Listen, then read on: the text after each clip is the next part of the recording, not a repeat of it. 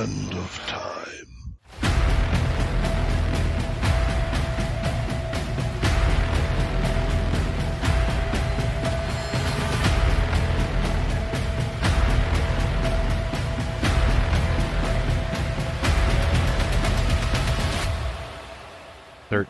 O'clock. Hey, you guys, what's going on? Look at Tommy's like all posed, like when the thing goes on. Let's look over. Man. Tom's feeling a little under Not the feeling weather too good. today. Yeah. He's feeling a little under the weather I today. fucking slept all day, man. Not feeling good. God. Yeah, maybe you're coming down with something. I hope not, We're gonna see. because I'll probably We're get gonna it see. too. But, you know, got some drinks. Yeah. It's Wednesday I'll night. drink it away. It's the main show. Yeah, that's usually how I'll it just works. drink it away. It'll be That's all how right. it usually works. Yeah. We're going to be talking about a serial killer today. I'm amazed that we haven't done this guy before. I've been wanting to do a show on this guy for a really long time. Yeah, I remembered him. I remember his case. What a fucking creep. Well, not like they all. I mean, they're all They were all creeps, fucking creeps. obviously. But yeah, this motherfucking guy, He was a photographer. or so he said. Yeah, and he'd try to get these. He had real good taste in women. He'd get these pretty girls, and he's like, "We're gonna go out somewhere. We'll take some photographs of her," and she'd fucking disappear. And Yeah. he had. They eventually ended up catching him. They went into one of his storage units. He had hundreds of pictures of girls. Thousands. Thousands, yeah. Well, It they wasn't had just thousands of girls. It was pictures of girls, hun- women, and boys too. Yeah, okay. And they were. They don't know who most of these people are. Yeah, they've been trying to like It's hundreds find of him. people, but thousands of photos. Yeah. They said it was just hundreds of girls. Yeah. I think. And some of them were, a lot of them were so explicit they can't show them. So I don't know exactly what Yeah, they're they talking said, about. I think that there's like 100, 150 of them, like still on, I think it might be on the FBI's website. But they said like 900 out of them, and they can't show them because they're all like porn, essentially. You know, or they're all nudes. So Were they alive in the photos? yes, but that's Okay. why they're confused, because Okay. they did know definitively, they found out Yeah. later on that at least one of the girls, like one of the women in the photos, she did turn up dead. Yeah. So they don't know. Now, some of the women, I think like 21 women, like after they, you know, publicized the photos, they came forward and said, no, that's me. Like, Oh, I'm they're still alive. You know what I alive, mean? yeah. But some of the people, they have never found them, or they disappeared, or their families came forward and said, yeah, we don't know where our daughter is. Like, she's been missing for a really long time. And some So- of those women were in the nudes. Yeah. Okay. So according to them, it was just like a normal porn shoot. Yeah, I mean, Yeah, I okay. guess so. Okay. But see, that's the thing. It's so they don't actually know. I mean, spoiler alert: Rodney Alcala is dead now. He died in 2021, and good riddance. Yeah. But they don't actually know how many people he killed. They know for sure that he killed 8, but the total could be many, many, many more than that. Could be as high as 130. And actually, some of the people that that they found out that he killed like later on were originally attributed to the Hillside Strangler. Like another, well, actually, I should say Hillside Stranglers because there were 2 of them. I remember that case. But yeah, we did do a show about them, right? Ken Yeah. Bianchi and Angelo Buono. Those two. I was in California as a little kid when those were going on. Or at least they were talking about them maybe on the news. Is that Hillside Strangler, that was 70s, right? Yeah. Yeah. This is also 70s. Okay, yeah, then I was there. And here's the fucked up thing, and I was like, because I was watching a documentary about this on my lunch hour earlier, and the crazy thing about this was not only were the Hillside Stranglers active at the same time as Rodney Alcala, but Son of Sam was active at the same time as well, and Rodney Alcala went back and forth from LA to New York, so there were like serial killers in both cities. Like there was more than one serial killer. Like there was a lot of serial killers in the 70s, you guys. It was kind of like fucking... That leaded fuel. Yeah, we've talked about that, but Yeah, it had to be it had to something. been. I mean, Had to been. 60s and 70s, man. Yeah. God damn it. And, like, into the 80s, too. I kind of feel like, you know, by the late 80s, 90s, it started, like, tapering off. But, I mean, you know, there's still... Around when the lead started to fucking get out Yeah, of the I system. mean, there's still murderers and stuff like Yeah. that, but it really does seem like the I think it was 60s and 70s was kind of like the heyday. Yeah. But High population density areas with people from all over collecting there. A lot of cars burning leaded fuel. It just, and a lot of this shit before the catalytic converter too, in some cases. And then I remember buying leaded gasoline and putting it in my car, driving it around. Yeah. Yeah. Like I remember when, because I was like pretty young then, but it's like, I do remember when you had the option, though. Yeah. I do remember that. Yeah, if you had an older car, you wanted leaded. Yeah. I was driving that shit, man. Trey said, was it 91 when they realized he had killed way more than they thought? Yeah, they didn't actually find out until, like, later on. That he... And they did actually were able to, like, link him through DNA to, like, several other murders that, that hadn't been solved. DJ Maniac is here. Hey, where have you been? Said, just dropping in real quick before work. Alcala was played by a Cuban B from Half Baked in a TV movie, and it's amazingly bad, as you can imagine. I did actually see that was on there, and I was like looking for it to watch, but it's like I didn't have time to watch it. Watching what? Like, it's a TV movie about him. Oh, okay. I'm surprised there's not more stuff about him. And the reason they call him the dating game killer, obviously, is because he was on the dating game in 1978. And the footage of it is everywhere, like, if you want to see it. And, he does come across as pretty creepy.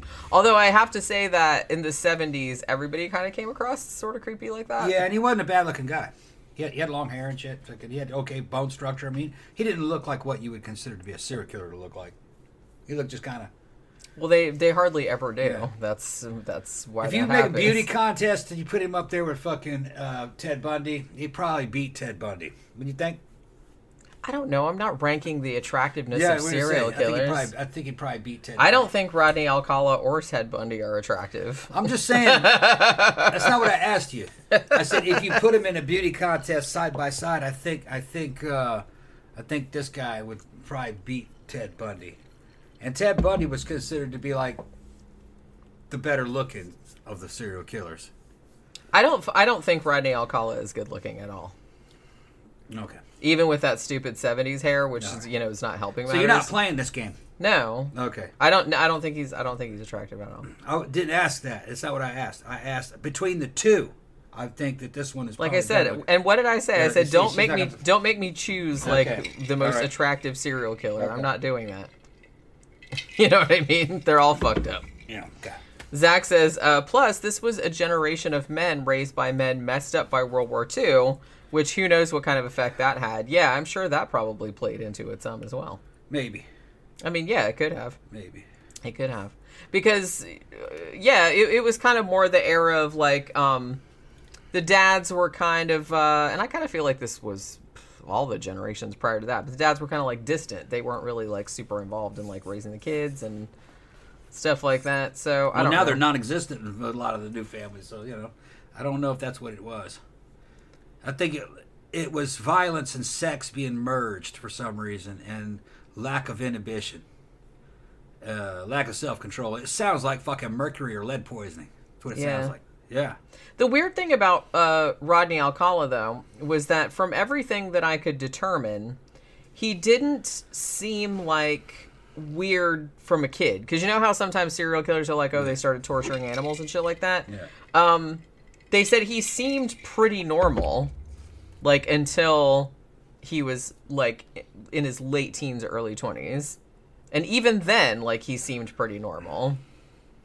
But, like they said they didn't really know that he had, tortured animals or done any of the shit that like serial killers do, like when they're younger. They didn't know, or he didn't do it. Apparently he didn't do it. I didn't see anything. Most of the things I saw that it's like he wasn't abused, he wasn't anything like that. The only kind of significant thing that happened in his family life was like his father left them when he was like 12, I think. But that's about it. I don't think Ted Bundy did anything to animals though either. Yeah, I don't think. Yeah, maybe he didn't. Yeah, that's not a dead giveaway. No, but it is like very, very common that it's like a really common. Well, I think it's common between just a lot of damn criminals too. Yeah, well, that's what I'm saying. But they're just saying that Rodney Alcala, as far as I know, didn't really have any red flags from childhood. You know what I mean? Like he didn't really see, and like I said, he didn't seem to experience any horrible abuse or anything like that. Like in his childhood, like he seemed his childhood seemed fairly normal. Now he did like move back and forth because his parents were Mexican, and they had moved to San Antonio, and he was born in San Antonio, and then they moved back to Mexico for a little while, but then like his dad left, and then they ended up, him and his mom and him and his siblings like ended up moving back to LA and living there for a while. But he seems like one of those, he is kind of like Ted Bundy in a way, in the way that he didn't really have like a bunch of like weird shit in his childhood that would explain like why he was the way he was, but he also had that real like superficial charm, overconfidence.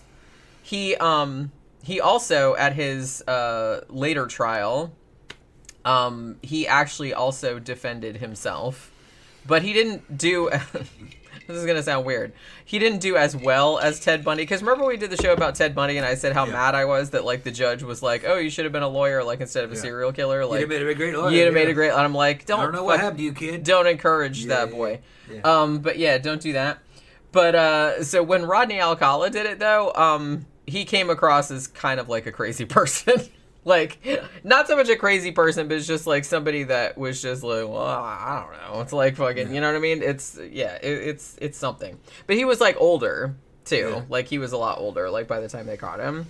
So, you know, it's fucking crazy. Ted Bundy had some training as a lawyer though, I think, didn't he? Yes. Rodney Alcala did not. Right. Rodney Alcala, he did graduate from college. He graduated from art school, and also he went to NYU. Like he went to film school, studied under Roman Polanski. Actually, he had a class, like a film class, that was taught by Roman Polanski, and not that like made him a serial killer or anything like that. I think he'd probably already killed people by that point. But yeah. So, let's see. Yeah, Camp Guy said, Alcala and Bundy remind me of each other. Yeah, I think their pathologies are very similar. Now, I will say that Alcala didn't do... Okay, he didn't fuck severed heads, as far as anybody knows. Yeah. But he did... He did have that, like, sexual sadism kind of thing, where he was really into... he would like strangle a girl and then like let her wake back up and then strangle her again and like keep doing it, like, you know what I mean? He would do shit like that, like, oh, it's like a little bit of torture and that kind of shit. So in a lot of ways they are very similar. I think Ted Bundy was probably like more sick. I don't know if you want to like put it on a spectrum. They're all fucked up. Yeah, Bundy'd walk around with body parts.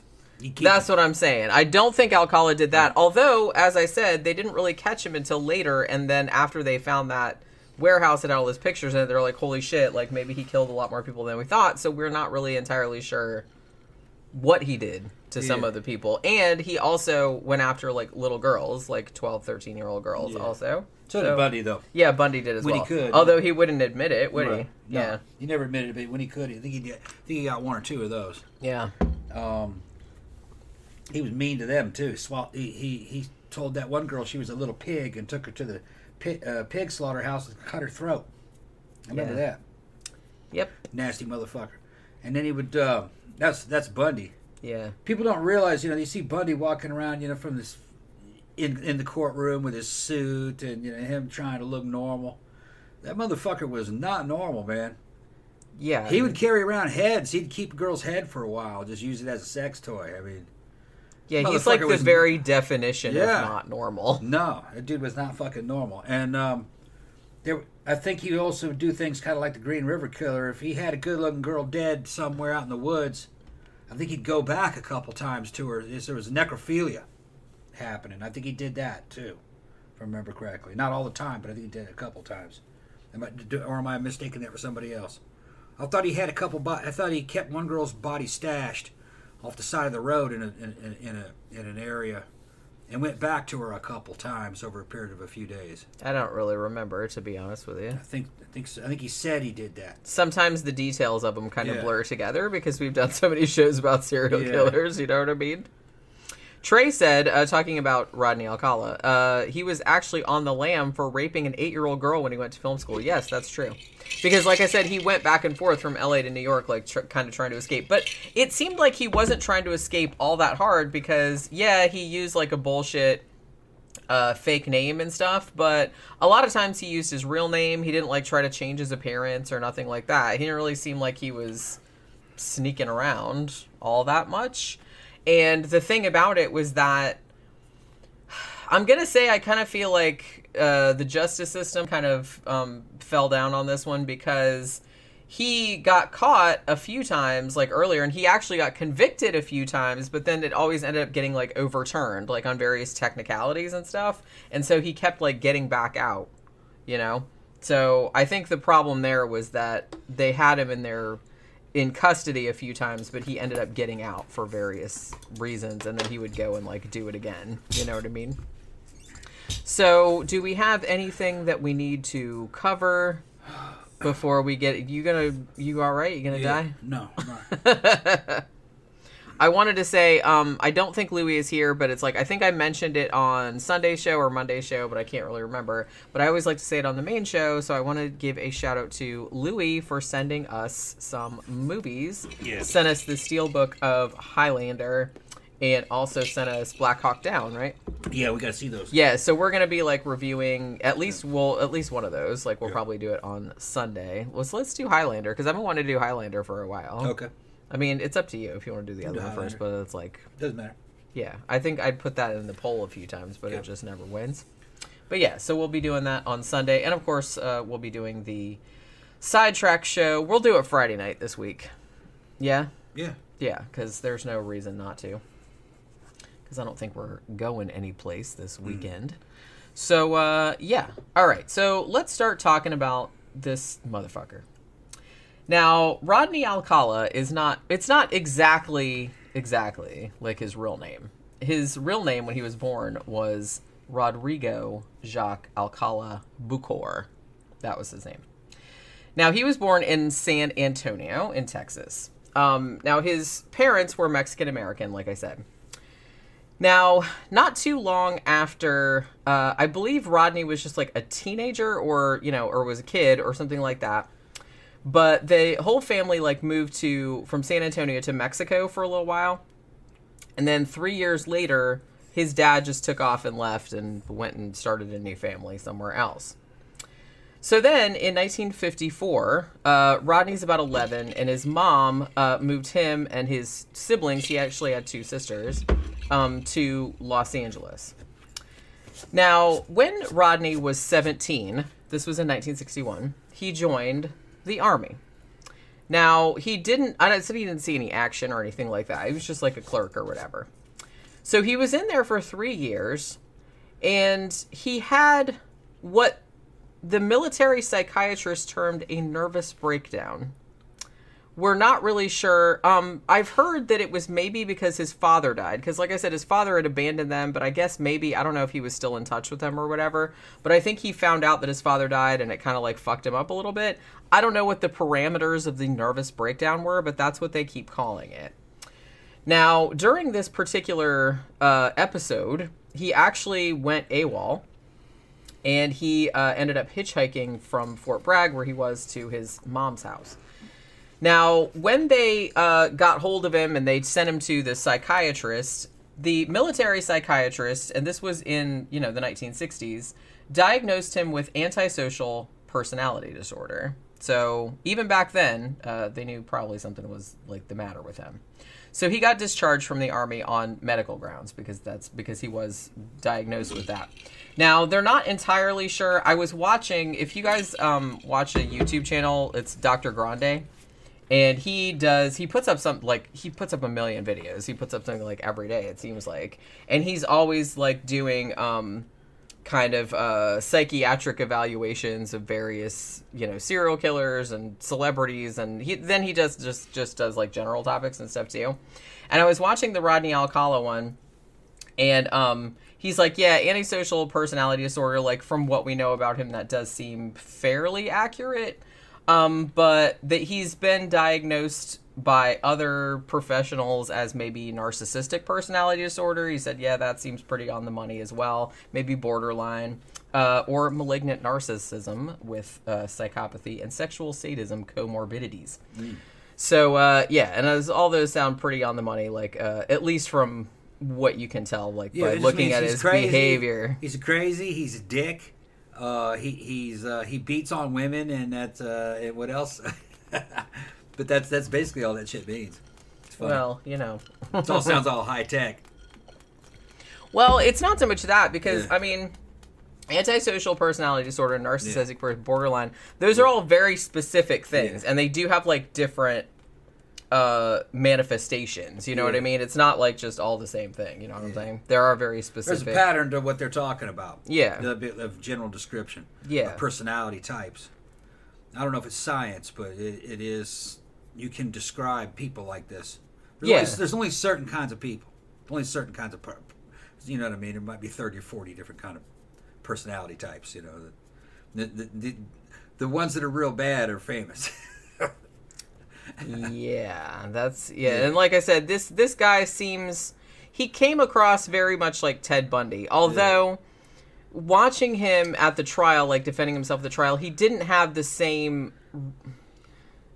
He didn't have the same level of that just glib overconfidence that Ted Bundy had, but it's similar. You know what I mean? Yeah, you know, I'm good at sizing people up, you know, through my experiences in sales and shit like that. Mind games and fucking with people. Bundy came off as confident, but that was just the facade. He would do that to hide the fact that he was scared. Yeah. That's what he was doing. Yeah. You could see right through him. Well, that's what I meant when I said glib overconfidence. Yeah. That doesn't mean he was actually confident. No, he was that just scared. means he's, like, overcompensating. He was scared, and he'd try a bunch of fast talking to bamboozle people into thinking that he was smarter than he really was. He wasn't that smart. He was just parroting off things that he thought smart people would say. Yeah. And he had the mannerisms of a smart guy, but not the substance. You can see it if you just watch. Well, and that's the thing. It's like, I feel like, maybe he could fool some people, but I don't think he fooled most people. I mean, I don't think he did. He didn't fool me, that's for sure. Yeah, it's just, he just came across as very... It's like, all serial killers, to me, come across as a role player. Somebody who's LARPing. Yeah. They never come off as genuine. Even when they're killing somebody, like the damn Charles Nying and fucking Leonard Lake from the videos, tapes that survived that I was able to see, it doesn't even look real. It looks like people LARPing as serial killers. It's hard to believe that's really a victim that they have, and it looks really fake. Sometimes I wonder if it's because people that have those pathologies, maybe there's nothing at their core of them, so they can't be genuine because there's nothing there. There's nothing there, yeah. So there's no consciousness. Right, so everything is just kind of, and we've talked about that before, like, maybe they don't feel consciousness the way the rest of us do, like, or self-awareness, so maybe everything is a role that they're playing because that's all they're doing is they're just aping good example, other people's behavior. Good example is Jim was coming out of surgery and was still under anesthesia, and I talked to her for a whole hour and she doesn't remember it. And during that time, anesthesia had shut her consciousness down. So she was basically AI during that time. I really couldn't tell the difference, though. You know, I'm not sure if I should be offended by that. No, but imagine if somebody was like that all the time. You could probably tell the difference. Right. You know what I mean? Because you were behaving normally from my point of view, but you couldn't remember any of it afterwards. Yeah. But I didn't test you for cognition. You know what I mean? Whether self-awareness, I didn't test you of any of that. Right. There may be a way. Stuart Hameroff would know all about that because he's big into all that kind of research. And so it could be that certain brains don't have consciousness. Maybe they're like an AI. I mean, yeah, there has to be something because there really has to be something fundamentally the matter with you to do that. Yeah. To do this kind of stuff. And maybe you shut down your consciousness because your childhood was bad or something. So it was just kind of shut down for your own survival. But then that leads you to being fucking ruthless serial killer. Yeah. It's possible. And like I said, it's got to be there has to maybe be some genetic component involved too, because some people like Rodney Alcala, like Ted Bundy, they didn't, as far as I know, they didn't have any kind of traumatic childhood that would have engendered that. So, I mean, there has to be some other reason. why it happened. You know what I'm saying? So, I don't really know. But yeah, so, yeah, they both come across as kind of just like douchey. It's rare. Overconfident kind of thing. It's rare that people do this. So it must be, thankfully. So it must be a combination of many rare things all happening at once. Yeah. So it's something genetic. Maybe something organic, or it might have been brain damage on top of it. Then there was like some kind of a weird neglect in the family. And then there was maybe like, I don't know, bullying at school or something. And then it all starts. And then they're in an environment where they can get away with this. Then there's some kind of sexual turmoil going on. And you know what I mean? And then it all kind of adds up into this, like a perfect storm, you know? Yeah, it has to be like just a whole bunch of different factors. Yeah, it can't be one thing, or it'd be a lot more common. Yeah, which, like I said, it's not. I mean, it's more common than it should be, but the reason that people are so fascinated by them is because it's so unusual. I have a feeling that they're not aware that they're AI. The biological AI. Somehow they shut down their own consciousness. No ability to have introspection. No ability to have empathy for anybody else. And there's a lot of people that's like that, though. They don't have empathy for other people. Yeah.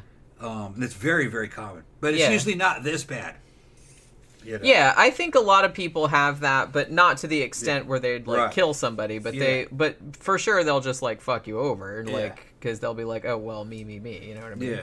So this is just like the extreme of that. Yeah, I suppose. I mean, it's very common right now with young people not being able to predict what somebody else would do if they do something else. In other words, they don't understand cause and effect yet. There's a lot of that. It's being video documented, you know. And it has something to do with the way they're being raised. It's impeding on their ability to predict what will happen if you do or say certain things. That's weird, if you ask me. We're in the age of fuck around and find out. But some people haven't realized that. I don't know. Yeah. I mean, if you say something crossways to somebody, he's going to punch you. But I don't understand why that isn't a given. You know? That's weird, don't you think? Yeah. I think so too. I mean, I grew up from an early age knowing that if you insulted somebody in high school, they'd punch you. You know. But I guess they didn't think the world's like that, I guess. Yeah. But you have empathy for the person. If I said that to me, I'd fucking punch me too. You know what I mean? But they don't have empathy. I'm going to punch myself. Yeah, right. But yeah, so, all right, so where was I? Let's see. So he gets out of the Army, like I said, and then he went to California, and he went to UCLA School of Fine Arts, and he actually graduated from there. Now, from what they know, okay, now this is the start of his fucking criminal career here. Even though most of his murders were in the 70s, and I kind of feel like he's mostly associated with the late 70s. However, his first crime that they know of was committed in 1968. Now, what happened here was that he was in LA, and he lured an 8-year-old girl named Tali Shapiro into his apartment. Not really sure how he did that. I think he said something about he knew her parents or something like that. So thankfully, somebody like a bystander or a witness that was driving by like saw him luring the girl and like taking her into and he thought it looked weird, so he followed the car. He followed Alcala's car and followed him to the address, and then he wrote down the address, and then he went back to the payphone and he called the cops.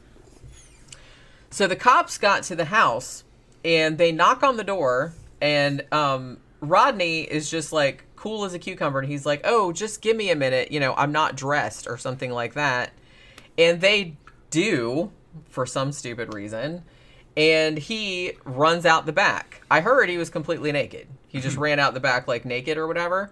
So the cops bust in the house, and this little 8-year-old girl is on death's door. She's like laying there on the floor. She's been raped.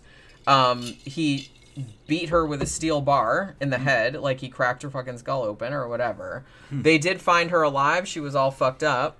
But, I mean, thank that good Samaritan that, like, saw the shit and, like, saw it looked weird and thought it looked weird and followed the dude So that little girl will be dead, because they said if the cops hadn't got there that quick, that she would have died, like, from her injuries. But they did find her. But, you know, that's good that they saved her, but Rodney got away, you know, because he was like, oh, hang on just a second. And then he's like, and then, like, he runs naked out the fucking back door and, like, you know, skedaddled. So, yeah. So after that, he's like, oh, well, better leave L.A. for a while, because, you know, raping and almost murdering an 8-year-old girl. Yeah, that'll put a little crimp in your style, won't it? Didn't seem to bother him that much. Well, yeah, that's what I'm saying. Like, what the fuck, man? Well, I guess policing back then wasn't what it was. You could probably leave a county, and the counties probably didn't talk to each other very well. Yeah, I mean, this was like 60s and 70s. Right. So it's not like now where, you know, you go anywhere, they can instantly find out where your stupid ass is at. Right, yeah. But back then, they didn't. And like I said, he went back and forth across the country all the time. He's like, hey, changed his name, enrolled in schools, all this other kind of shit. Like, you can't do that shit anymore. I mean, you can, but it's, like, a lot harder. They'd notice it. Yeah, that's what I mean. It's like, you really, really, really have to, like, know your shit to get away with it nowadays. You just, like, yeah. So he decides he's going to go across the country. So he goes to New York and, as I mentioned before, enrolled at NYU at the film school. And he enrolls under a pseudonym, John Berger, or I guess Berger, because it's Berger. Okay. So he enrolls there. Like I said, you know, he had a class under Roman Polanski, not necessarily relevant, but you know what I mean? I just thought I would mention it because I thought it was a fun fact. And also, so he's going there, and then in 1971, he got a job as a counselor at an arts camp, like a children's art camp in New Hampshire. I think it was like a drama type camp, you know what I mean, like over the summer. And he used a different alias at that. And it's like, in that place, he used the alias John Berger, like hamburger, you know what I mean?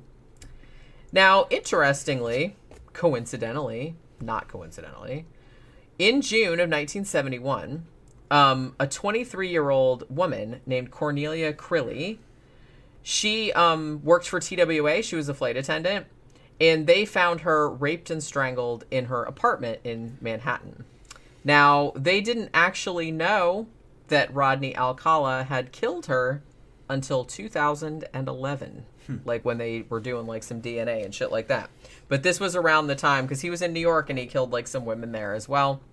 And they didn't know that until like much later on. Now, okay, so because he had fled California and because he had raped and, you know, attempted murder on an 8-year-old girl, you know, the FBI are not going to like look too kindly on that, and they knew that he had left the state. So the FBI put him on the 10 most wanted fugitives list in 1971. Now, interestingly, remember how I said that he was at a camp counselor at like this arts camp in New York, right? Or in New Hampshire, rather. So it so happened that he was on like the most wanted poster or whatever, and they put it like in all the post offices. These 2 kids that were in his art camp, they went into the post office like in New Hampshire. I've heard that it was because it started raining and they ran in there, or they went in there to mail a letter or something. And they saw his picture on the poster. And they said, hey, that looks like our camp counselor, whose name is John Berger. So the 2 kids, they called the fucking FBI. Yeah. And said, hey, you might want to like come check this fucking motherfucker out. Yeah. Because this looks just like our fucking... Yeah. Yeah. So I was like, good on those kids. You know what I mean? They keep trying to catch this motherfucker. Yeah, they offer rewards though too. They're like, we gonna get that money. 25,000. Yeah, we're gonna split it. Well, hey, they're welcome all to the candy it. we could buy. They call the kid. I don't know how old the kids were, but yeah, it's $25,000 worth of Jolly Ranchers. Yeah. That's what they're but like I said, get the stick Jolly Rancher, the stick ones. Yeah, fire stick. Yeah. But like I said, they're welcome to it, because I feel like most people don't even look at those posters, and it's like wouldn't be observant enough to be like, hey, look at that motherfucker, I know who that is. And then like to actually go through and like call the number and shit like that. But yeah, so, and you know, back then it was a lot harder to do. You had to like find a payphone. You couldn't just like pick up your fucking phone out of your pocket and do it. You know what I mean? Well, they were at the post office though. Yeah, that's true. They're probably phone right there. Yeah. Yeah. They're like, hey, we're gonna call and turn. Maybe they hated him and he was an asshole. So they're like, we're gonna turn this fucker in. I don't know. You just look up there and you see that face and you go, look at that reward. There was going to be reward money right next to it. Yeah. You go, oh, okay, for wanted for murder. I think that's that dude, man. That's him. Yeah. That's probably what it was. That's probably what they said. Yeah. It's like, well, let's call it. Yeah, let's get it. Cha-ching! I wonder, do they get a reward? Because if it's not him, then there's no harm done. Right. Yeah, that's true. Yeah. So yeah. So he did get arrested, actually. And he got extradited to California. Now, here's the shitty thing. Well, okay. So they took him back to California, and he was supposed to stand trial for the rape and attempted murder, and kidnapping, too, actually, of the 8-year-old girl, Talia Shapiro. However, by the time that they got him back to California, the little girl's parents had taken her back to Mexico, and they did not want her to testify at the trial because she was just little, and they didn't really want to put her through that. Like, I get it. It kind of sucks because, he's gonna get out, he's gonna get away with, but I can understand, why you want, because she was just a little girl, and they didn't, want her to go through with it, and they just, went back to Mexico and said, I'm not flying with that, though. No, because I'm just saying... It frees him to go do that again. I know. I know. That's the shitty thing. And it's there's really no winning in that situation. That's what's crappy about it. You know what I mean? I understand why, you have an 8-year-old daughter and you don't want to put her through that shit. But, like I said, you have to think of, the bigger picture, too. It's if you don't testify, what if he gets out and, does it to somebody else? And then there's, more... Because he did do it to somebody else. Yeah, if they do that once, it's because that's part of them. They're going to continue doing it. Yeah, until they're stopped. Yeah, there's not. They don't do that. Well, I'm just going to do it once. No. And it's oh, that's enough for me. No. Yeah. It's part of their sexual orientation. Yeah. So she didn't testify. So what they ended up doing, because they didn't have the main witness, they're okay, well, we can't charge him with rape or attempted murder now. So they did convict him of child molestation, though. So they sentenced him to 3 years. So that was something, at least. However, he only served 17 months, and then he got paroled, and this was in 1974. Now, he was only out for less than 2 months. He was out of jail. And then he got arrested again for sexually assaulting a 13-year-old girl who has, as far as I know, I don't know if they've ever said her real name. They just called her Julie J. She was basically waiting for the bus, to go to school, and he lured her into the car and, kidnapped her and attacked her. So, yeah. Now he lured her into the car. That's the thing. Must have been something like, your dad sent me down here to get you. I think that's how he got the first girl. Yeah. He was oh, well, I know your parents, and they said, yeah, because that's something that a lot of fucking child molesters and shit like that used to use. It's oh, I know your mom and dad, and they told me to come get you because they were in an accident or something like that. I've seen them trying to pull shit like that. Man, fucking, I'll tell you what, when we were little kids down in California, we had that shit drilled into our heads by the time we were 7 or 8, not to talk to strangers. Yeah. Yeah, same. I remember one time I was out there with Jimmy and Mike. Jimmy was the same age as me. He's probably about 8. And Mike was his older brother, who was probably about 10. And some dude in a car pulled up to us while we were out in the front yard, and he goes, hey, what? He goes, what's the name of this? What street am I on? What street is this? We scattered, man. Went all fucking, and that dude, that dude probably didn't even really mean anything. He probably just, what's the name of this street? You don't want to get. We ain't talking to you. You don't want to get murdered. Yeah, took off. I'd be staying way over here. I'm it's on the sign. Can't you fucking read? No. You can't read. Maybe you shouldn't be driving. What the name of the street was. Yeah, that's something that they will do a lot, that they used to do. It's oh, yeah, they would always kind of pull up and be hey, I'm kind of lost. I'd be oh, well, sucks to be you. Yep. Get a map. I'm going home. But yeah. So, but yeah, I think for sure, the girl that, the first girl that he attacked, I'm pretty sure that he said something about that he knew her parents and shit like that, so that he was going to take her someplace. But yeah, so he attacks this 13-year-old girl, and he went to prison this time for 2 years, and he got paroled again in 1976, or 1977. Now, so he's on parole, and he has a parole officer in L.A., And for whatever reason, God, it seemed like even though the 70s was like the heyday of serial killers, there's fucking serial killers running around like on every fucking corner. But everybody was just like so casual about just like oh sure, it's fine. Like just let him out. You know what I mean? They let him go to New York because he's like, oh, he's going to go visit relatives. They're like, okay, it'll be fine. Even though they knew that he was a sexual offender. They knew that he had taken off before. You know what I mean? Like after he committed. Have an awareness of it. They didn't. I remember in the 80s on television there were big campaigns to try to get the law and law enforcement and to get society to realize that sexual predators were a real thing and that they were all pretty much always repeat offenders. Yeah. And that was like something that was not in the public consciousness, that these guys were like multiple sex offenders. They didn't. Yeah, I kind of feel like maybe they hadn't really fully grasped that situation. Really they thought it was just a one-time thing. No, that's not what they were. They didn't know what they were dealing with. I think it took psychologists, criminal psychologists, to fucking try to kind of educate society and the system to who these things were. And they're things. They're not people. But yeah, that's the thing. So the parole officer apparently no problem at all. Sure, go to New York and and see your family or whatever. Yeah. Even though that obviously wasn't what he was doing. There's no difference between a serial killer and a serial rapist. It's the same thing. Just a serial killer kills the victim, so he can go on to rape. That's all it is. Yeah, I mean, and they start off as peeping toms a lot of times and weird shit like that. They always start off as a sex offender, but they end up becoming serial killers usually. So it's the same psychology over and over again. It's just different. It's just it's a spectrum. Once they take that plunge and start killing people, they never come back. They get worse. Yeah, because they have to keep like ramping it up. Yeah. And now we're saying it's like a spectrum, and I'm not, saying this to excuse anybody, but like sometimes you get people that are like peeping toms or, people that are like fucking flashers and shit like that.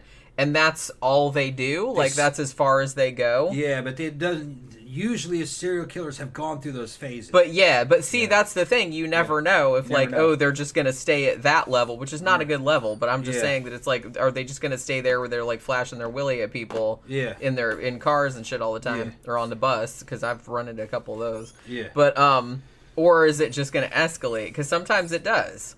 But you never know. Like starts off as dudes, he's flashing, he's fucking showing people his shit.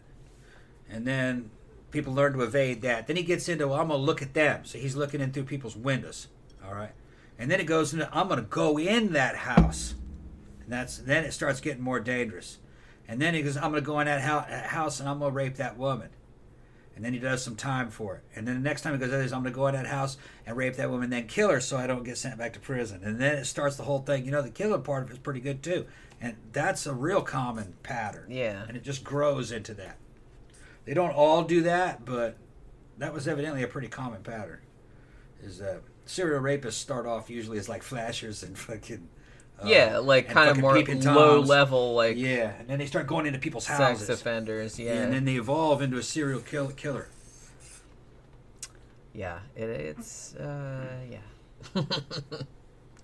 Okay, so they let him go to New York, like I said.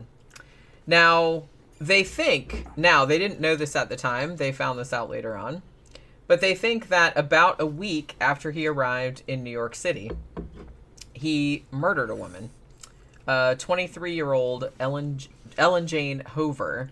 Now, she was actually kind of a prominent person. She was actually, her dad owned Ciro's nightclub, like a really famous like nightclub in Hollywood. And Dean Martin and Sammy Davis Jr. were her godfathers. So she was kind of like well-known in certain like social circles or whatever.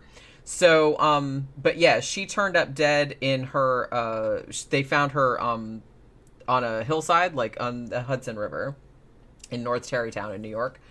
And they didn't know who killed her for a long time, but they figured out later that it was probably Alcala. And that was like about a week after he, arrived there from New York. Like arrived there from LA because he was on, parole.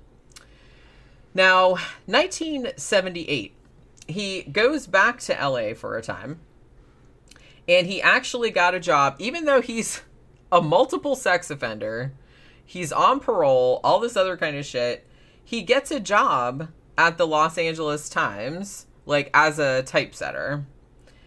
Now, as I mentioned earlier, there was a bunch of high-profile serial killer cases going on at this time, among them the Hillside Strangler case. And Rodney Alcala, matter of fact, was interviewed by the Hillside Strangler task force because they were interviewing, like, all the sex offenders, like, in the area, like, to see who it was. And it was like, well, he wasn't the Hillside Strangler, but he was, like, another serial killer. I'm like, Jesus Christ. Can you imagine? Like, the fucking 70s, man. Serial killers everywhere. But, yeah.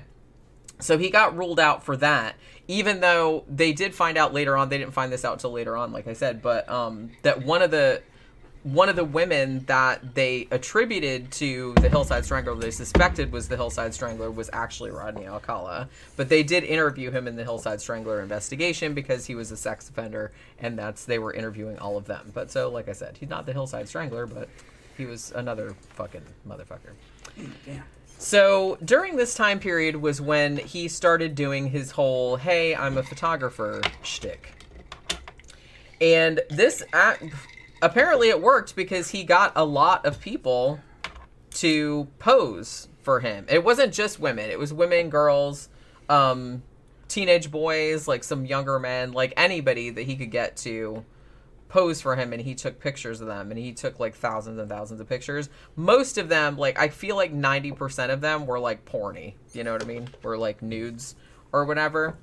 But he was able to convince a lot of people that he was like this big shot photographer or whatever.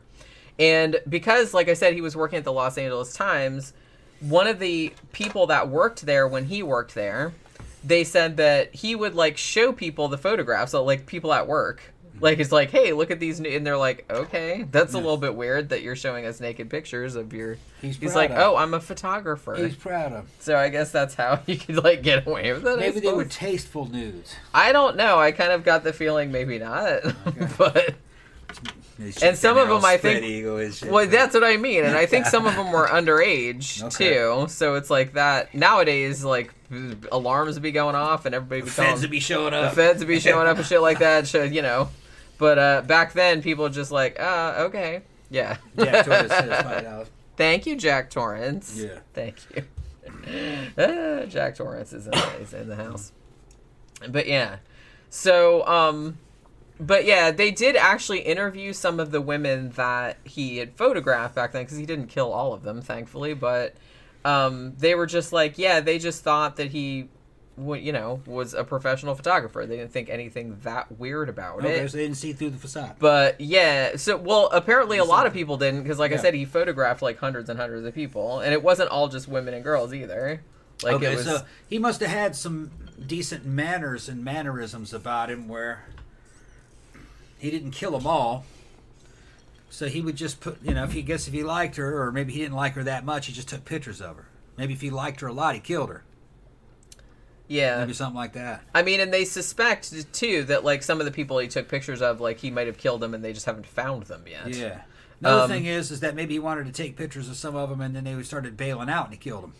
Might have been something like that. Yeah, that's what I mean. Because they don't know how many people this motherfucker killed, Right. and it's they probably never find out now because he's fucking dead. Although they did, they did get his DNA, so they might be able to, like, match it, like, with cold cases and stuff, like, later on. But they did think that around this time period, there was a girl who was 15 at the time. Her name was Monique Hoyt. And he was taking pictures of her. And he didn't kill her, but he, like, knocked her unconscious and raped her. So he did do that. Like, they're pretty sure he did that. And so, like I said, he might have killed other people, too. She got away, or he got away. How did she live? He didn't intend to kill her. I don't know. But she What did he hit her with? His fist? Don't know. Okay. He usually... I think in some of the cases he used like metal bars or pipes or things like that. And he must have thought he killed her. He was a strangler also. Yeah, he must have thought he killed her. He was real into either strangling with his bare hands or he strangled people with like nylons and pant legs and shit like that. The only explanation for that is that he thought he killed her and left her for dead. Yeah. Unless you heard otherwise from that case. No, I hadn't heard otherwise. Because why bother? Why bother knocking her out? You know what I mean? If you're not going to kill her. Yeah. Why rape her if you're not going to kill her? You know what I mean? Well, yeah, and well, Because the reason why you kill him is so you don't do the time for the rape. right. Okay, so if you're gonna rape her, you're gonna kill her.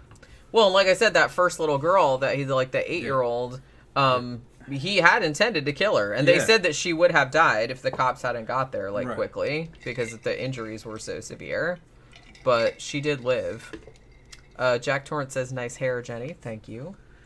It's not real hair; it's a wig. It's imaginary hair. It's just for looks. Well, it's just because my real hair is kind of messy because I've been All at hair work is all for day. looks anyway. Doesn't do it. Well, I guess it can kind of keep you warm. Kids, keep your head warm. Yeah. Keeps your brain. Head warm hair though, that's like a mullet. That's not doesn't look good.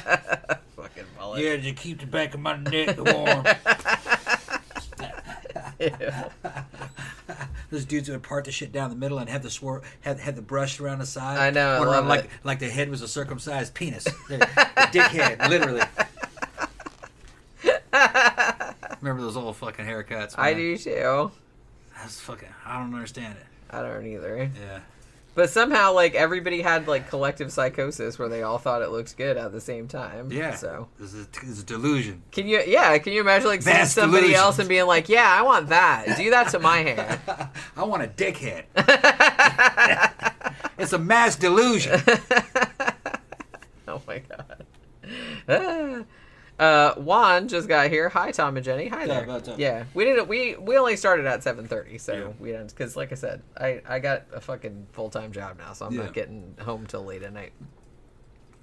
All right, so now we're talking about the infamous dating game appearance, and keep in mind that this motherfucker has already raped and killed several people, and he 8-year-old girl tried to kill her, and he killed several people after his appearance on the dating game also. But nobody knew this, even though he used his real name.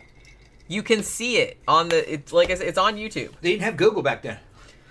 Yeah, and I guess they didn't check. And I guess it's just like the stupid dating game, so it's not like they're going to do a background check or nothing like that. No. But no, that's funny that he's using his real name on the dating game, and he's the same dude that beat that 8-year-old girl nearly to death. Well, that's what's so fucking creepy about watching it, because you know that he did that. I guess he knew, well, the parents, they went back to Mexico. You know, that shit blew over. That was a long time ago. They'll think I'm a different guy. You know, same name, different guy. Yeah, whatever. Yeah. It worked. Well, yeah, I mean, she did actually, when she grew up, like, she came and, like, testified at one of his other trials, like, when she was a grown-up.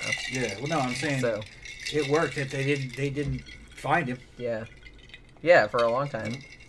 Now, I'm kind of confused because the dating game, they didn't film it live, and I heard, because I watched a couple documentaries about this, and I think on one of the documentaries they said that the taping of it was actually 10 months before the actual airing of it, which seems like a long lead time to me.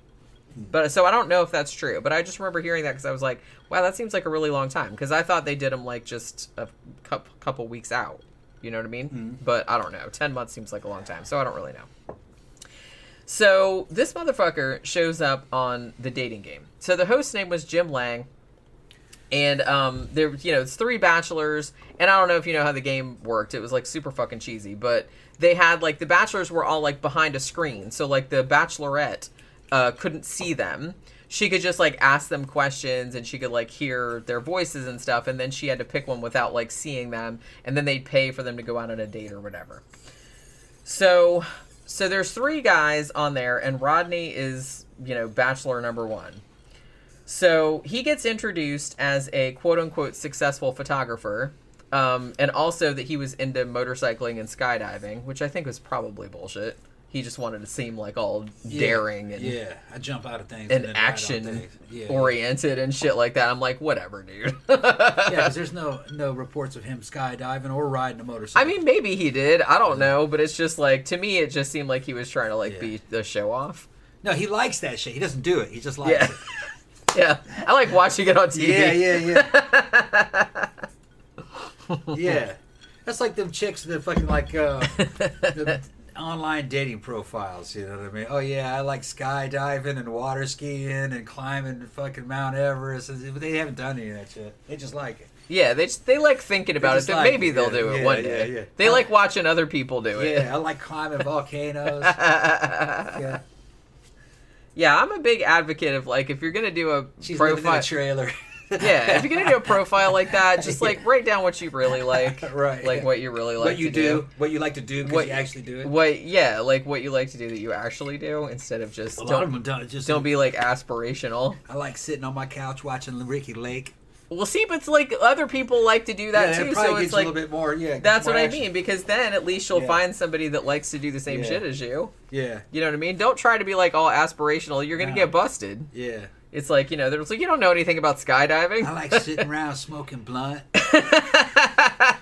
smoking crack. That's what I mean. There's somebody for everybody. Yeah. So you just got to be honest. That's all. Don't try to be like all fucking. Like all special, ride motorcycles and skydiving, unless you actually do that. I know some people do actually do that, but I just got the feeling that he was trying to like be show offy. So so yeah. Now here's what's gross. Like I was watching the dating game appearance. I've seen it a couple of times, and the whole thing about the dating game, this the 70s, man. They had the same thing with like the Newlywed Game and all that kind of crap. Where they would, all of the questions and answers and stuff were, like, super, like, all, like, double entendre, like, sexual innuendos and stuff, and everybody just thought that was hilarious, which it's really not. It's, like, really cringy. Well, they had censorship back then. Yeah, but I mean, well, actually... It was actually a lot more lax back then than it is, I think. Well, I don't know if I'd say that, but it's just like, I don't know. It's just like, the shit's just like it's so cheesy. It's so cheesy. Yeah, so television. The question that, her name was Cheryl Bradshaw. That was the name of the woman that was the Bachelorette. And the question she asked him was something like, you're, what is it? I'm going to eat you, or you're a food, or something like that. Like what food are you, and what are you like, or what do you taste like, or something like that. And he just has, like, this fucking smarmy-ass expression, and he's like, I'm a banana, and I taste really good. And I'm just like... Okay. Whatever. I'm just like, oh, that was creative. He wasn't too creative. Oh, he's a banana. Yeah. Yeah, it's a dick joke. Yeah. I was like, that's about what I'd expect.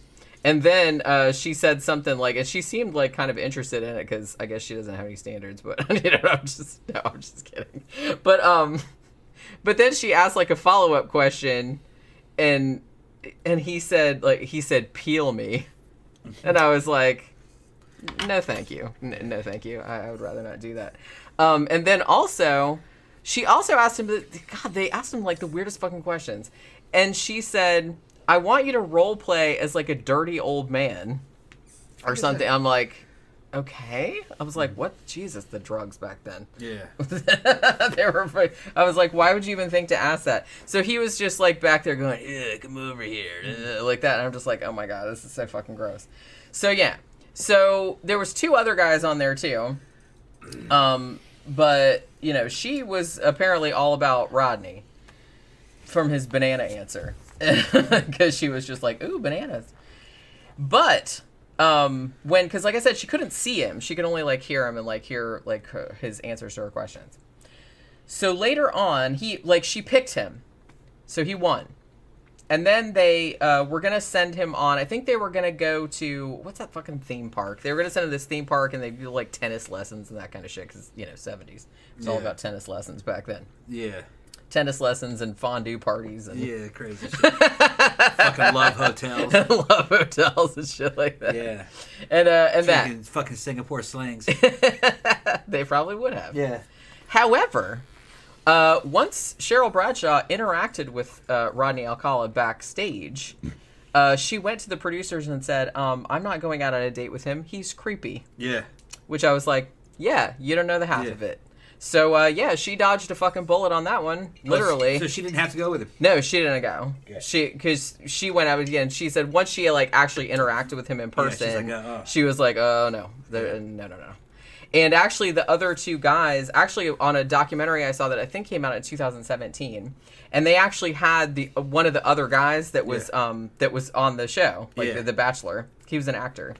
And he's like, yeah, I thought he was, like, pretty weird, too. Like, when we were talking in the green room and stuff, they said he just was real weird, and it's like he had just, like, really... He said he had bizarre opinions. Right. That's what he said. And he just said he just seemed, I don't know, just like really, and he said he seemed like one of those dudes that like that acted like he knew everything. Yeah. You know what I mean? Like he was one of those like To I said, hide like the- hide the like fact you don't know overconfident, right? Yeah, and he totally. was just like, so he was like real obnoxious and like just he's just like, I don't know, I just didn't like Yeah. him. He just like rubbed me the wrong way. Yeah, weird. So a lot of people like notice it, but like when he was on the show, you know, apparently nobody thought anything. But once people were interacting with him one by one, they were just like, yeah. What, no, I what don't his think so. bizarre opinions were? They're probably about women. I'm imagining that's why Yeah. the guy brought it up. Yeah. But yeah, he probably said some real interesting Weird shit. about women, yeah, it's probably. Now, some people have speculated that the fact that Cheryl Bradshaw, like that he won the show and then later on she reneged on it and said, no, I'm Yeah. not going out with that creepy ass motherfucker, that maybe this caused his shit to escalate. I don't know, though, because I kind of feel like he'd killed people before this. Yeah, there doesn't need to be escalation. So I don't really know. He I mean, was it's already possible. And the thing about it is that, like, because some like researchers, psychiatrists or whatever have said that, well, he does have psychopathic tendencies. And a lot of times psychopaths have a hard time with rejection. Like, especially like when a woman rejects them, they don't really, because they don't really have like any insight. Like, oh, maybe I did something like to piss her off or something like that. They're like, oh, there's something wrong with her, like fucking women, you know what I mean? They kind of go in that direction. So I don't know. I think it's maybe too easy to say that just because he got rejected on the dating game, like afterward, that like caused the escalation of the crimes. Yeah, I think those dudes know that there's something wrong with them, though. Like when a woman rejects them, I think they're already pre-rejected. They know that I think those guys know that they're different. But they don't want to admit that to themselves, so they just fucking turn it around back on everybody else. That's what I think. They have to know that they're different, or they wouldn't do the things that they're doing. Just, That's the thing, though. It's like, but we were talking about that earlier. Like, how much insight do they really have about their own psychology or their own behavior? I think they know that they're different, and they wouldn't be hiding what they're doing. That's true. They hide what they do. Because they do know what they're doing is Yeah. wrong. Otherwise, they would just be like Yeah. fucking doing it all the. Yeah, we do it in the open. Yeah. Well, that's kind of the definition of. That's how you get an insanity defense. If you're Yeah. just because you're like obviously you don't know that, or you don't care if it's wrong, or you don't know. They it's know wrong. that they're different, but they know there's nothing they can do about it, and they like the way that they are, so they just kind of lash out at everybody else. Yeah. Like, I can't believe they don't like me fucking raping and killing these bitches. This is ridiculous. That's what they're. That's like that. Yeah, I believe it. Yeah. Look at D'Angelo. Yeah. That's the way fucking D'Angelo was like that. Yeah. Breaking into your house, fucking killing you and your husband and shit. And he thought it was ridiculous that he couldn't do that. Yeah, hell, are you crazy? Yeah. Why is everybody crazy my style, man? Yeah, fucking hold me back, man. I need to be me. Yeah. Yeah. No, we'd rather you not be you. Yeah. Okay. You just tone that down. Can't believe it. Why are they so prejudiced? This is bullshit. What about my freedom? Yeah, right. Exactly. They're like the epitome of that kind of motherfucker. What about my freedom to go around raping and killing people? That's right. That's. Yeah. I imagine one of them is like gonna fucking try that nowadays. Oh yeah. It's like I'm just waiting for the day one of them tries to argue that shit in court. Well, I can take the worst elements within myself and magnify them and apply them to that situation, and that's what I would be doing. So that's what they're doing. Yeah, I know. That's and that's not pulling that out of nowhere. No, I know. I've known people that thought that Yeah. way. Like not about Right. rape and murder that I know Right. of, but you know what I mean. Most people do that. They just don't do it in that situation to that Right. to that degree. But that's what they're doing. It's got to be. Well, and like I said, I think we've mentioned this before, and like I said, this is very, very general. But I do feel like in very, very general terms, usually men tend to project stuff outward, as they tend to project blame outward. Like if something goes wrong, oh, that 'Cause they motherfucker did, yeah. did it. Whereas women tend to project it inward. I fucked up. I'm messed up. I'm a terrible person, or I don't know how to do anything. So that's, and obviously there's a lot of variation on that, but I kind of feel like serial killers, that kind of stuff, or people with that kind of attitude, that's like the an extreme of that. Because you're just blaming everybody else. Well, you know. You see it a lot with, like, mass shooters and stuff like that, where it's like they're going to blame the whole fucking world. Or look at, like, motherfuckers like Elliot Rodger or something like that. Exactly. I'm going to kill all the women. Like, people I don't even fucking know because one girl wouldn't talk to me or something like that. Like, everybody has a responsibility to him. Yeah, that dude is something else, man. Yeah, like, he really seemed to think that everybody had a responsibility to him to, like, well, I'm good looking and I have a car and I have, so obviously women should just, like, come to me. And it's like, he didn't really think that he had to do anything other than that. And so the fact that... was awkward as shit, too. And the fact that, like, people weren't just, like, falling down at his feet or like, calling him up or paying attention to him, like, somehow that was everyone else's fault. Yeah. And the dude is obviously insane. He's got some kind of a mental... yeah. It's obvious, you know. But no, that's what they're doing. They're like, you know, I can't believe these bitches, you know. I'm just trying to kill a motherfucker up in here. I mean, they're bad. They know they're bad. It's got to be done. That's what, you know, the Green River Killer, I think, was kind of like that. They're just hookers, you know. Yeah. Somebody's got to do it. Everybody else does it. It's that. That's the thing. That's what they're thinking. Yeah. Well, yeah, that's how they justify it to themselves. Mm-hmm. It's just... I understand it. I understand it because I've heard people talk like that. Like, not murderers, but I have heard people, like, talk, like, have that kind of attitude. So I understand that people, like, I don't understand it personally because I don't think like that. It's just an extreme version of she shouldn't have worn that skirt. It's that same fucking thing. Yeah, I know. She shouldn't be dressing like that. Everybody knows you're not supposed to dress like that out in public at late at night in this part of town when I'm around. Yeah. You know, it's their fault. Yeah, it's their fault. Yeah. She knew I'd be here. You know, it's that kind of shit. Yeah. That's Yeah, I feel like that's probably... She got what she deserved. Yeah. Yeah, that's very She made me do it. That's very common. Yeah, and not just among serial killers either. Yeah. Like, I think a lot of people think like that. Yeah. It's just that the serial killers are taking it to even an though extreme. You're wrong. Yeah, extreme. Yeah. If you think like that, it's just a childish way of thinking of it. It is. It is very childish. That's what they're doing. Well, it's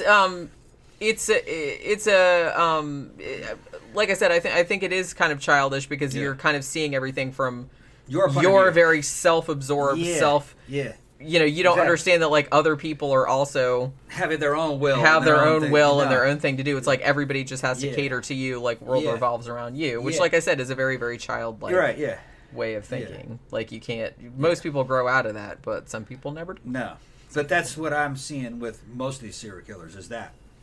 Yeah, it's a type of entitlement, right? Because they want something, that means that they are entitled to it. Yep. You know. They don't think, well, that girl didn't, like, she was just, like, living her own life, you know? Yeah. She didn't, like, ask to be at the end of your whatever. Yeah. You know what I mean? Right. So yeah. So not long after the dating game appearance, there was a 12-year-old girl from Huntington Beach in California. Her name was Robin Samsoe. And she was on the beach one day with a friend of hers, and she actually had to go to her ballet class. This was June 20th, 1979. And she was running a little bit late for her ballet class, so she actually borrowed a yellow Schwinn bicycle from her friend so she could ride the bike there. However, somewhere along the way, she disappeared. They found her body decomposed 12 days later in the foothills of Los Angeles. Now, later on, when they talked to Robin Samsoe's friend that she'd been with on the beach, she said, yeah, there was this weird guy that, like, came up to us, like, earlier in the day and was asking to take pictures of us. These were, like, 12-year-old girls. Mm-hmm. It's like, yeah, we want to do, like, a swimsuit model type of thing. And they're just like, okay, like, what the fuck ever. Like, they thought it was weird. Now, interestingly, the friend was able to give the cops a description, and I've seen the sketch, and it looks almost exactly like him. So I was like, damn, way to go, kid. That was like a really good description, because the sketch is very, very similar to him. Now, interestingly, Alcala's parole officer was the one that he's like, hey, that's like, he saw the sketch, and he's like, hey, that's Rodney. Well, hey, hold on. What? How did he get that girl, get that girl separate from the other one? Because the other girl was going to her ballet class. Oh, okay. So she left her there alone. Right. Well, the friend. Yeah. The friend was on the beach. They were on the beach together. Yeah. Rodney had come up to them and said, "Hey, I want to take your picture," and they were like, "Yeah, no." And then she's like, "Oh, I got to go to my ballet class. Can I borrow your bike?" And she took off on the bike. But then that was the last time she saw her. And that was the last time she saw her. Yeah. So yeah. So the parole officer recognized him from the sketch, and so called the cops and said, "Hey, I know that motherfucker." So then they went to Rodney Alcala's mom's house. His mom lived in Monterey Park, and in the house they actually found a rental receipt for a Seattle storage locker. Now, in this locker, they found earrings belonging to Robin Samsoe, the victim.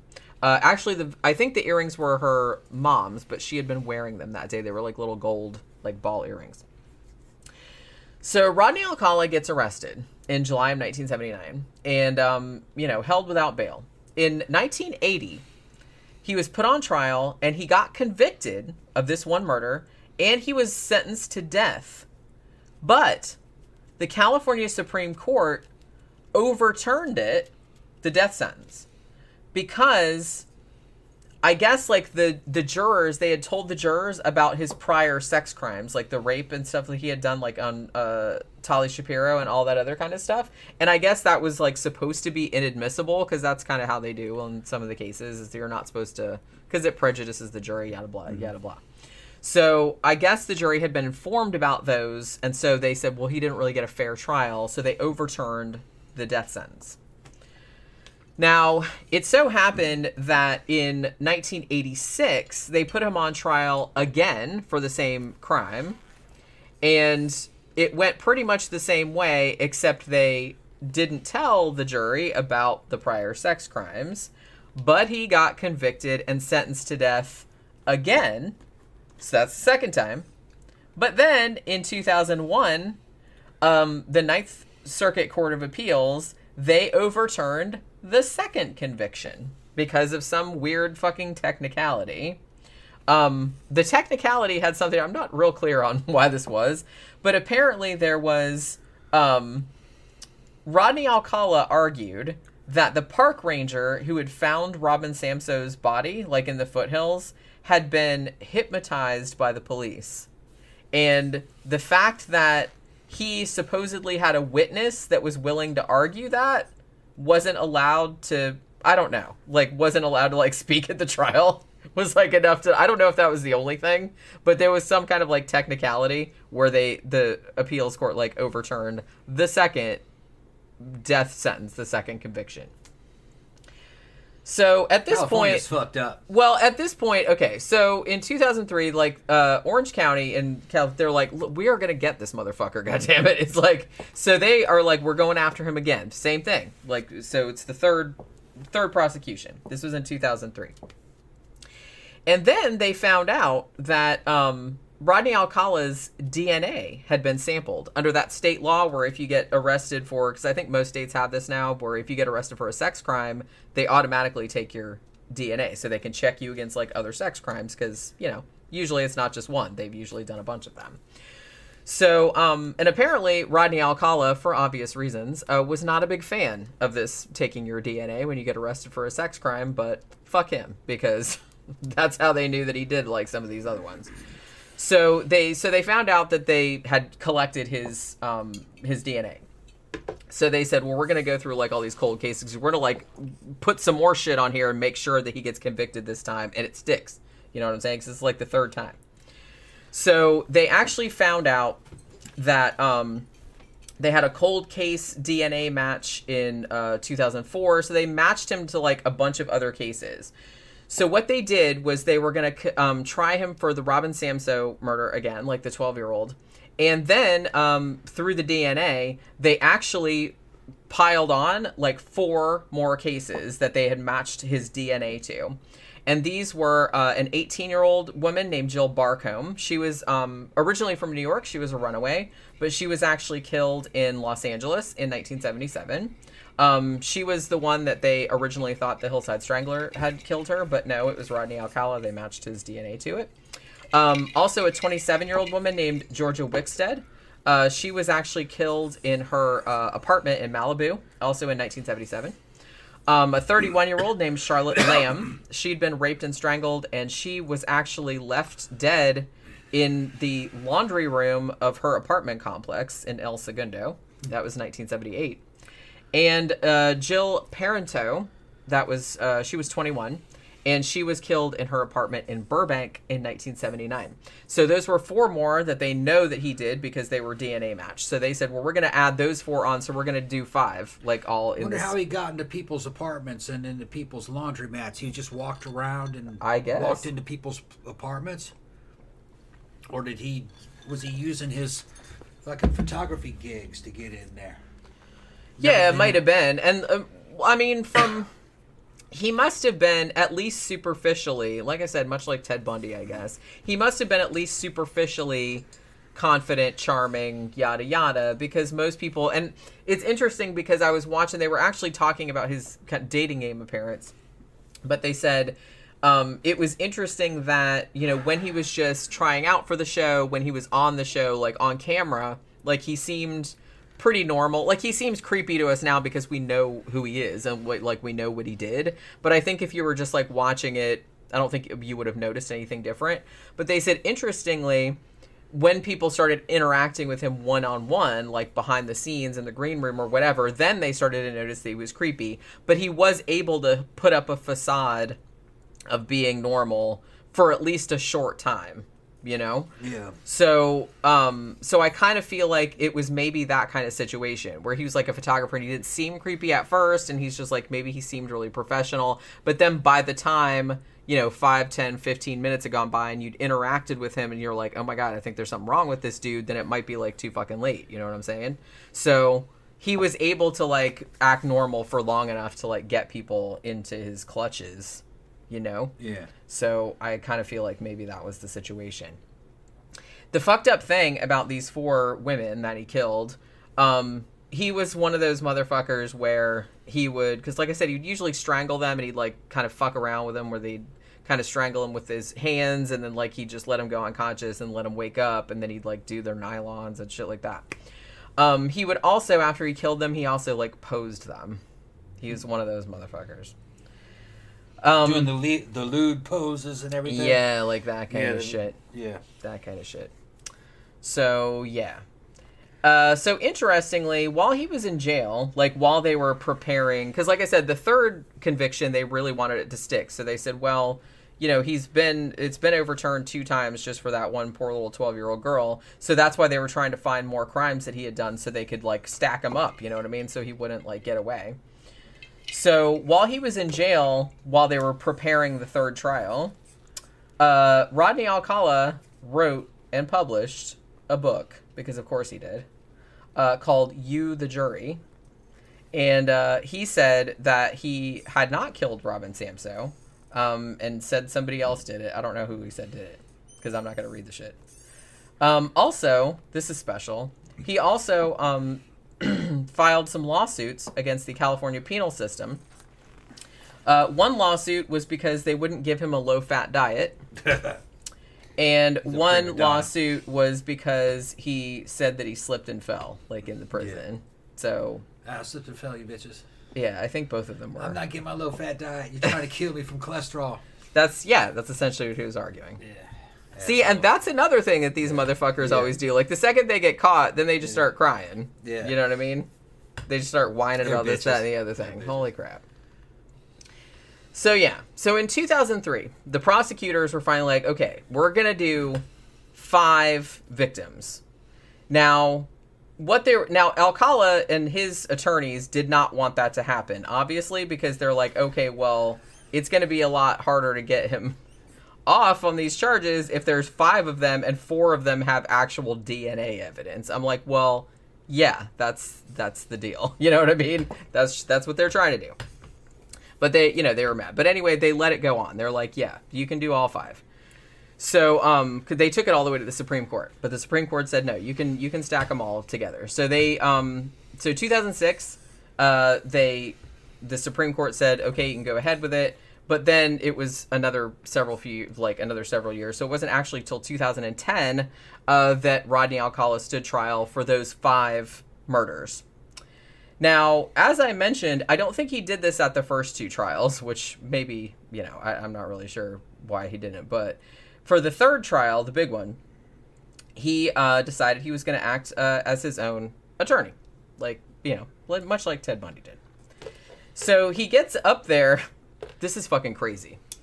So he gets up there, and he actually, like, cross-examined himself in 2 different voices.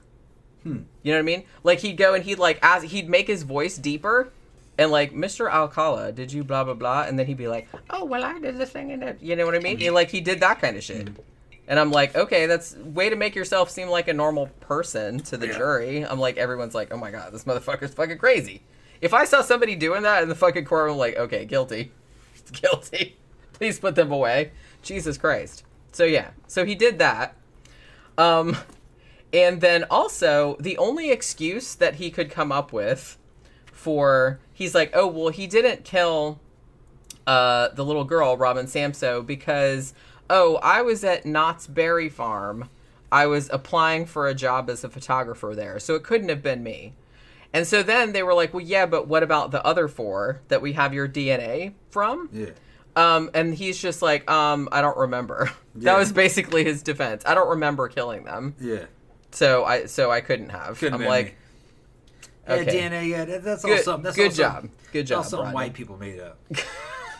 Good job, Brian. It's just the white people made that up. I guess. No DNA. Yeah, he didn't...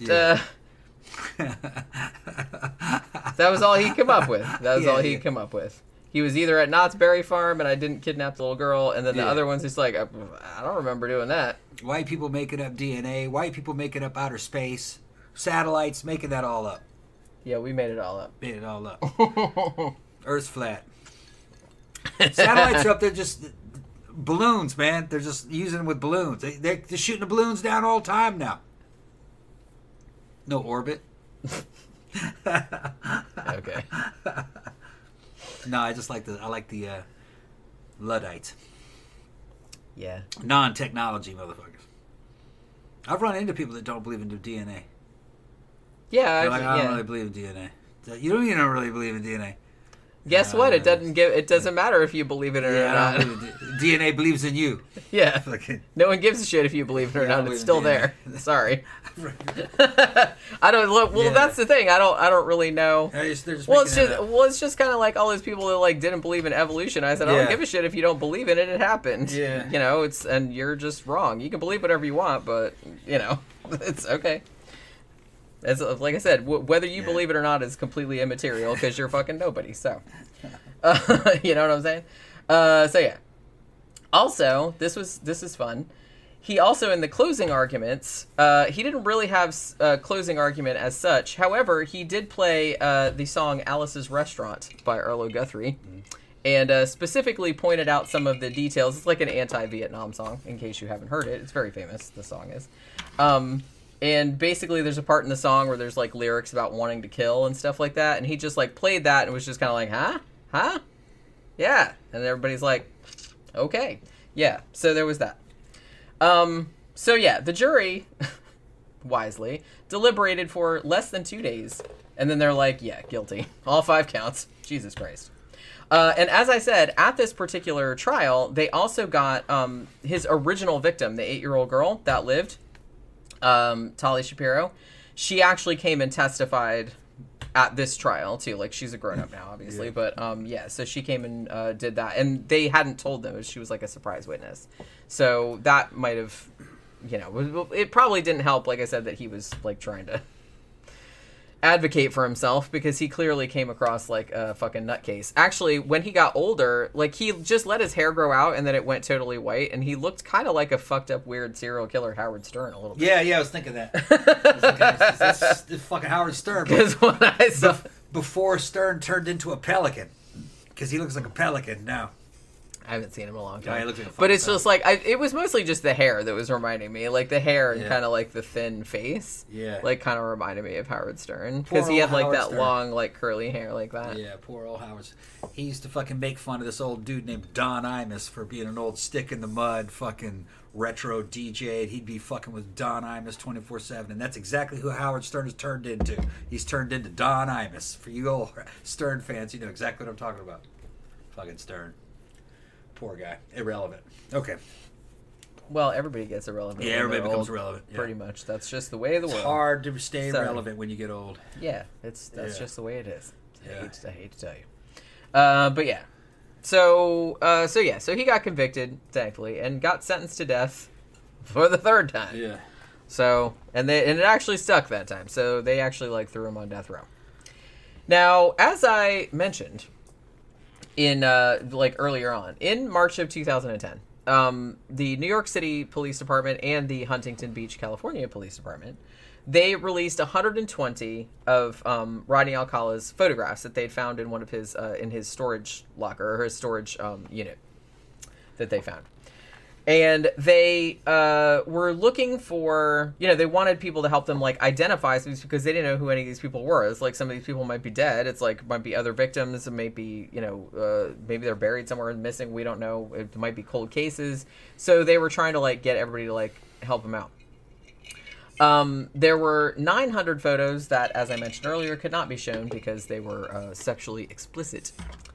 Now, after they first made the photos public, 21 women came forward and identified themselves. So they were still alive, obviously, because that would be weird if they were dead and they identified themselves. But they also had 6 families come forward and say that they recognized the women in the photos, but that the women were missing, like that they disappeared. So they don't know, like I said, exactly how many people Rodney Alcala killed, because there are a lot of photographs and they don't know who all of those people are. Now, none of the people in the photos were connected definitively to any missing person or unsolved murder case until 2013. A family member recognized one of the photos as a woman named Christine Thornton, who was 28. They actually found her body in Wyoming in 1982, and so that was the only one so far that they've matched up. So, as of, I think there's still 110 of the photos up, like, online now. I think it's on the FBI website and maybe on the New York City Police Department and stuff, so you can go there and look and see if you recognize anybody, because they're still looking for, because there's still a lot of these people that are not identified, and they don't know if those people are murder victims or what. Now, so what ended up happening after he got sentenced to death in 2010, the New York authorities were like, well, he killed people there too, obviously, but they're like, well, he's already in prison, so it's like there's not really any point in pursuing him for the murders here because he's already on death row there. But they did actually, a grand jury did indict him like in absentia for murdering Cornelia Crilly and Ellen Hoover. In 1971 was the first one, and then 1977. And then he actually did get extradited to New York for that, but he entered a plea of not guilty, but he was guilty anyway. So I think he like changed his plea to guilty like later on. And then he got another 25 years, like, on top of that. But like I said, he was on death row. There were also, they think that he might have killed, because they have a few other cases that they think that he might have been responsible for. There was a 13-year-old girl named Antoinette Whitaker who was killed in July of 1977, and they think that he might have done that. And a 17-year-old girl named Joyce Gaunt, that was February 1978. So they think he might have been involved in that as well. There was also a disappearance. I don't believe they found her body, but it was a 20-year-old woman named Cherry Ann Greenman. That was in 1976 in September. And they think that he was probably involved in those. And they found, like I said, in his storage locker, they not only found like all his photos, but they also found jewelry like belonging to some of the victims as well. And some of the jewelry, like earrings and stuff, had DNA on it, which is how they were able to like match them. So basically, there was also another murder that happened in 1977, a 19-year-old girl named Pamela Jean Lamson, and she actually went to Fisherman's Wharf and then disappeared. They think that, and she was going there like to model for somebody, so they think probably that he killed her as well. Yeah, because they actually did find her like all beat up and raped like later on, like near a hiking trail.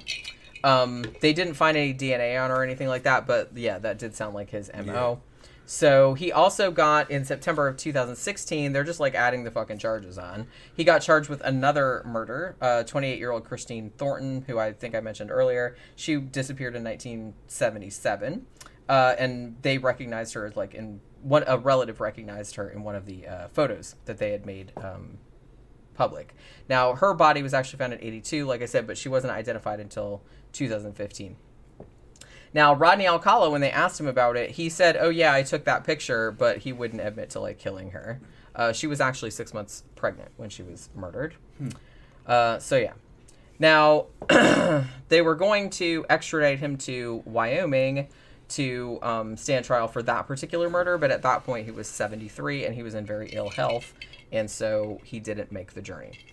So it happened that in July of 2021, this motherfucker finally dropped dead at the age of 77, unspecified natural causes. So even though he was on death row, he never did get executed. He just fucking died.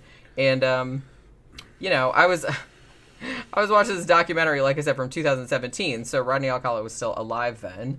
And one of the investigators that worked on the case was like he was unequivocal about, he's like, man, I hope he's suffering. Yeah. It's like, I heard he was in ill health. I hope he's suffering. And it's like, I hope one day I could just wake up and like he'll be fucking gone and I don't have to hear about him anymore. Yeah. When nobody has to, like, you know what I mean? Because he had been the one that had been like dealing with the families of like the kids that he killed and shit like that. And he's just like not having it. So yeah, so everybody was like I'm sure everybody was like pretty fucking happy when that motherfucker died. But yeah, he died in 2021. So kind of like a Bundy type offender. It's funny how he's not as famous as Bundy. I guess there wasn't as much of him, recorded in the newsrooms. You know what I mean? Bundy kind of did some exciting shit where he's jumping out the back windows of fucking courthouses and going on the run for a while. Bundy was a little bit more of an exciting story. Also, his murders were more lurid. So maybe that's why this guy really doesn't get the notoriety. And they don't know how many of them he killed. Bundy killed a lot more. Or they know that Bundy killed a lot more than this. Yeah, this guy could have killed a lot more, but they're not really sure because it's like even up until the time he died, they kept like finding more ones being like, yeah, this was probably him too. It's kind of unusual for a serial killer not to get caught and then want to claim all the credit for all the ones that he killed. They usually like to get all the credit. But this dude here, he's probably a control type freak. His only means of a control over the authorities at this point is to withhold information. So he was one of those. Yeah, a lot of motherfuckers. He was like, I ain't telling you nothing. You know what I mean? And that was his power. He was locked up. But he wasn't using it to barter or to negotiate. So it was something pathological more than practical. Because he should have known that he wasn't going to walk. He'd have gotten rewards if he was in prison had he become a confession machine. He says, I'll tell you what, there's another murder I did, I'll tell you about it. But I want out of here. I want McDonald's. You know what I mean? Shit like that. Worked for Henry Lee Lucas. Yeah. Over and over and over again. Yeah. But the thing is if he's actually delivering and giving names and pointing them out in the pictures, and he's going, this one right here, I left her body over here. You know, then that would actually give him incentive to later on where he could do it again. Yes, I think I'm ready to tell you about another one. You know, he could have played that game for his final years. Yeah. And gotten out and going on little trips and shit outside the prison. But this guy really doesn't strike me as like real brilliant. He kind of strikes me as being dumb. Yeah. Some of the shit that he did, like moving around but then using his real name after he's committed crimes and wanted under that name, and then going on game shows, that's not being bold, that's being dumb. Yeah. So he didn't know how to use what he had once he got caught. Like, you know, BTK. He's caught. If he was able to hold, if he had other murders that, you know, if he was holding those underneath his fucking close to his chest, he could come out every now and then and goes, oh, by the way, there's one of them you don't know about, you know, and then he'd be able to go on tour. Yeah, because I feel like a lot of them do that. Right. Because, like you said, it's an ultimate power play. Right, yeah. And I think, investigators know that, but they're like, look, we just want the bodies found. You know what I mean? We just want more shit to pin on you. Yeah. So it's like, you can play these little power games all you want. Yeah. Well, they want to get out of the prison. They want to go see outside. They want to go to McDonald's. They want to get attention. They want people to fucking talk to them. So, and then they're going to give them a case in exchange. And then, they can fucking play it against the cops. They're like, don't you want this family to have peace, to finally know what happened? You know what I mean? And they're going to go, yeah. So they're going to do what he says. Yeah. Especially if he delivers. If he delivers on one, then he can do it over and over and over again. And this dude probably had a whole bunch of murders he probably could have done that with. At least 5. And you can milk 5 over a period of a decade, easily. Yeah. 1 case every 2 years? Yeah. So, and I have a feeling he did substantially more than that. There's probably a lot more. I mean, they know for sure that it was 8, but it's like there was a lot more that they suspect him of. Well, just that one you told me the girl disappeared once for a photo shoot and then found on that footpath. He did that. I'm pretty sure he probably did the dates, the location, the MO, that was his. And there's going to be a bunch more. It didn't go down that way. I suspect that there's if he was killing women in laundry rooms in the apartment complexes and up in their apartments, that means he was doing peeping Tom shit, going into their houses or talking his way into people's houses too. So they weren't all that MO. That was only part of his thing. He had more than one probably. And they only cracked the photography MO. Because that was, it was an easy one to get him on. Yeah. But he may have had another one, looking for my lost dog, or I'm looking for my wife, that type of shit, Why are you in my apartment? This isn't your apartment. That kind of shit. Yeah, because I'm sure they have like a whole little bag of tricks, that they use. What do you mean this is your apartment? Oh, they changed the numbers or something. The serial killer would come up with anything just to throw somebody off balance for a few seconds to get an advantage. Somebody open the door and then boom, then they fucking get in there. Some of them dress up as like maintenance workers shit too. The cable man, dress up as the cable man. Or like, I came over, like, your landlord came over and like said to come over and fix your plumbing or something. Yeah, I got. I've heard of a couple of them doing that kind of shit. Yeah, gotta get in there. Something wrong with your fucking what do you call it?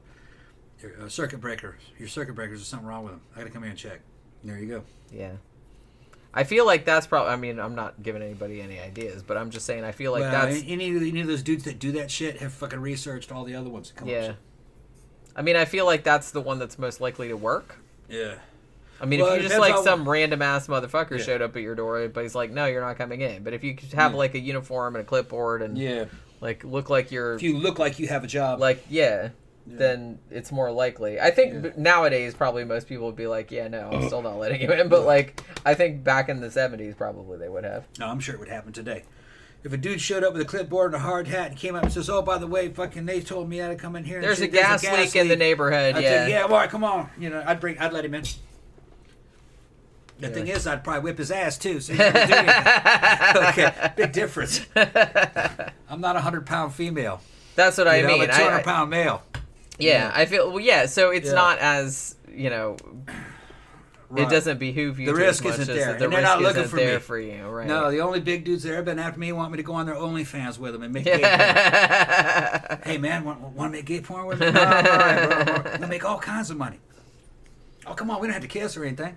My girlfriend will film it all. Fucking crazy shit. Zach says, one can certainly at least admire the Olympic pool-sized balls this asshole had. Yeah. Yeah, I guess so. I don't really admire anything about these, but like you said, it almost seemed like he doesn't seem real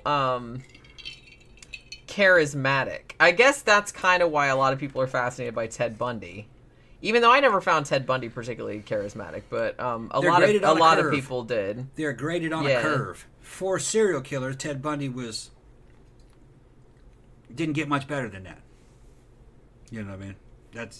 He looked normal. Like he kind of had a job. Like he looked like he had his shit together. He was pretty intelligent. He could do stuff, but he didn't have discipline to follow through. He wasn't the kind of guy that could actually hold down a career. He tried. Yeah. He wasn't even a very good student. He couldn't stay focused on that stuff. Kind of scatterbrained, I think. Yeah. But I mean, when you think about it, because I think when people think about serial killers, they think of people like Ted Bundy or something like that. Yeah. But I kind of feel like a lot of serial killers just look like scumbags, kind of. Yeah. Like some of them have jobs and stuff, but Well, they had that one guy who was recent, kept that woman in that storage shed.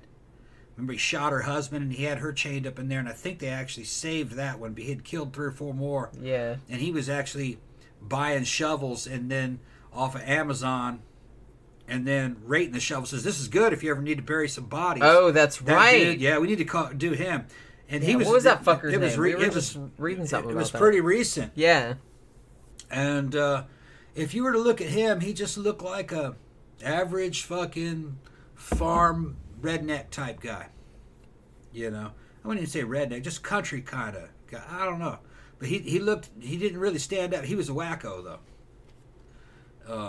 See, you never can tell. Yeah, and he would pull Can't a gun trust on a nobody. couple and kill the husband, and then abduct the wife, put her in a damn storage shed, chain her up in there, and go in there and feed her and visit her and have sex with her until he was sick of her, and he'd kill her, bury her right in there in that area. They were found other ones buried out there. I think he's still alive. I think he surrendered, didn't he? Or did they kill him?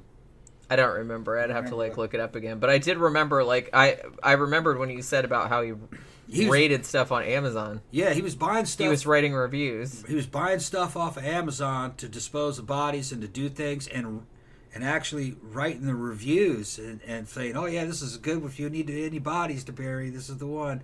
And then, just shit like, oh yeah, this chain will hold a woman down all night long. That kind of just shit like that.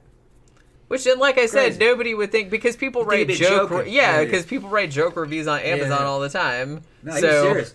So yeah, but he probably knew it's like, oh, everybody will just think I'm Nobody take joking. it seriously.